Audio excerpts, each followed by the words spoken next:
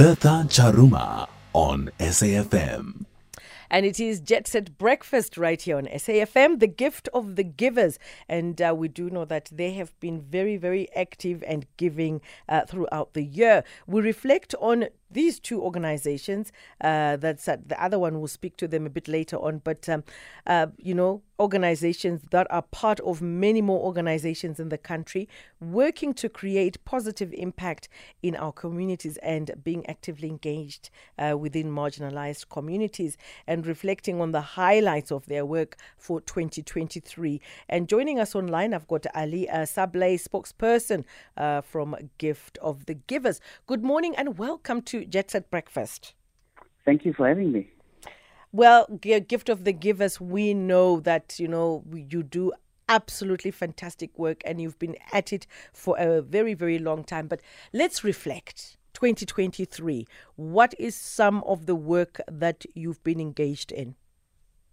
Okay, when we start at the beginning of the year, we go back to the 5th and 6th of February, when a 7.8 magnitude earthquake hit Turkey. Over 55,000 people has passed on, and Turkey has reached out to countries to assist with search and rescue services. Gift of the Givers teams activated within 12 hours, and we got onto the ground, and in day 8, with the help of our partners, the South African Police Services, we managed to pull out a 91-year-old granny alive.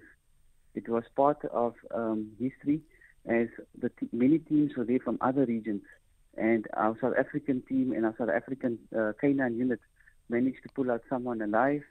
And some of the local highlights at the beginning of the year is trying to roll out 1,000 wheelchairs in the Eastern Cape.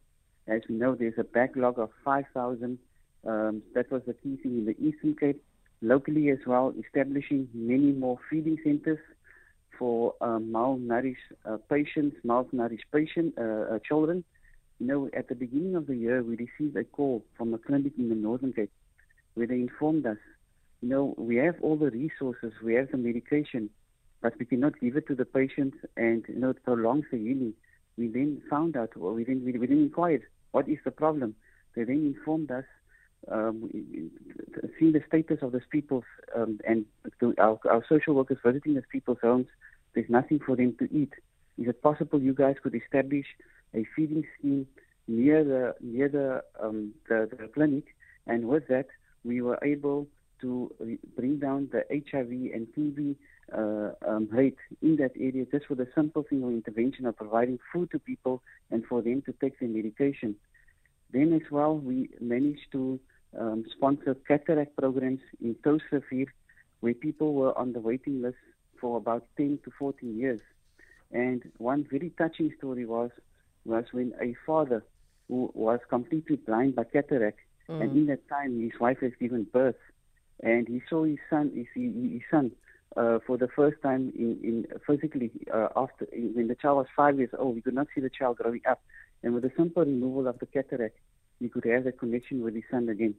So there's many other programs that highlighted during the 2023, and the most recent one was the current intervention we are having in Gaza. Yes, that is such a very, very, very heartbreaking situation. Most definitely. And in that process, I'm sure everyone still remembers, on the 16th of November, the head of our Gaza team, Dr. Ahmad Abbasi, and his brother Mustafa Abbasi, was brutally killed by the Israeli forces when they stepped out of morning prayers. And his only crime was to provide water to the thirsty, provide food to the hungry, provide medication and consumables to the hospitals that was in dire need of it. That was the only crime he committed. And then most recently, another team member of our Gaza office, Aya Jabbar, during the war, she lost 50 of her family members. She was very concerned about her mom. And 2 weeks ago, while she was addressing the media here in Cape Town, the following day, she received a call. Her stepfather stepped out of the building. The Israeli forces, the Israeli snipers shot him in the stomach. He has sadly passed on. And then on the Thursday, she received a dreadful call, a call she was dreading, and she was very concerned about her mother. And then she received a call the IDF forces bombed the building where her mother, her uncles, her aunts, her nephews, her nieces were all stationed in. Close to 60 members killed in one go. That's a completely, a whole branch of a family completely wiped off. She will never have any family of her mom's relatives on that side again, as they have been completely wiped out.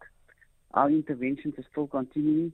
Gift of the Givers teams are working very closely with the South African government, with Turco, with Minister Naledi Pandor, in getting humanitarian aid delivered into Gaza.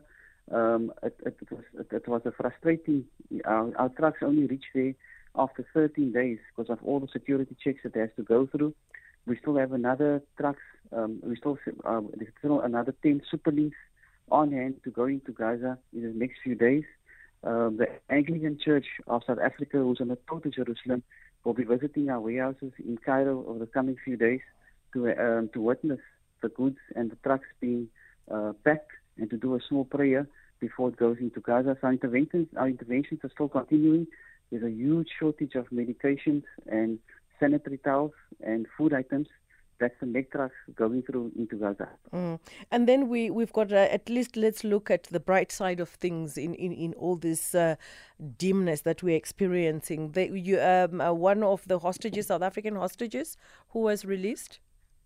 That's correct. We received the good news about 5 days ago. During the process, our Mali head, Yahya Diko, was engaging with the intermediaries who are connected to Al Qaeda to get the release of Gerko. His family hasn't seen him for 6 years. And then we received the good news 5 days ago. They released him. They first tried to release him in Mali. Mali's state security agency was not prepared to negotiate with him. Then they tried Mauritania. And then finally, they passed him onto the Algeria security forces, who has taken him in. He's currently still there. He's recouping in hospital. But the details of coming back home, only the security agency of South Africa will know, as they are the diplomatic and the agency in charge of bringing in the hostages home. And the beautiful news of the KFC and Gift of the Givers, adding hope, festive donation update. You've raised quite a lot of money. Over 5.5 million rand? This is good news. People doesn't understand the extent of hunger in our country, especially in the rural areas. On the 6th of August, we celebrated our 31 years anniversary as Gift of the Givers. But on the same day, we received a dreadful call from Toleni village in Butterworth when the South African Police Services and community members called us. Can you please come to do an intervention in our village? We're sitting with a crisis here. Our team went and they found out a mother killed her 3 children, not because of any problems with her husband or any other thing, that she killed them because she could not bear the extent of them going hungry every day. So this partnership with KFC, we will be able to reach out to many more areas around South Africa. We've identified the malnutrition hotspot areas in the country, and with this donation of South Africans, we will be able to assist these communities by establishing feeding schemes, working with dietitians, so that we can get nutritional meals to these kids. This time of the year, it's very sad. From our interventions in COVID-19, when we used to investigate, why are the children during the festive period, the Christmas and New Year's period, why are they scratching in the bins along the N1 and the N2? And they then inform us. Their parents send them onto these to scratch in these rubbish bins for food, because they know guaranteed tourists will be throwing in something. At least there will be something for them to eat during the festive period. So with this partnership, it's exciting. We will be able to establish many more feeding schemes to assist the most vulnerable. I think our humanity just needs to come back. Things have changed. We went through COVID, like you're saying, and people are really struggling financially. Just to put food on the table has become such a mission.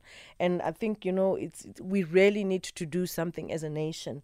I really, really do think so. But I think, where Gift of the Givers is concerned, you've been doing it and you keep doing what you do best. But thank you so much, Ali, for joining us right here on Jet Set Breakfast, and keep on doing the great work. Thank you. Thank you so much. That's Ali Sablay, spokesperson, Gift of the Givers, raising money and just, going into the corners of the country to feed those that are hungry and assist those that are struggling. Still to come, highlighting the work of the next NGO we're going to talk about is quite an interesting one, Home of Hope for Girls. And we will be chatting to Gift Nchangase, Secretary of Board at the organization Berea Hillbrow Home of Hope.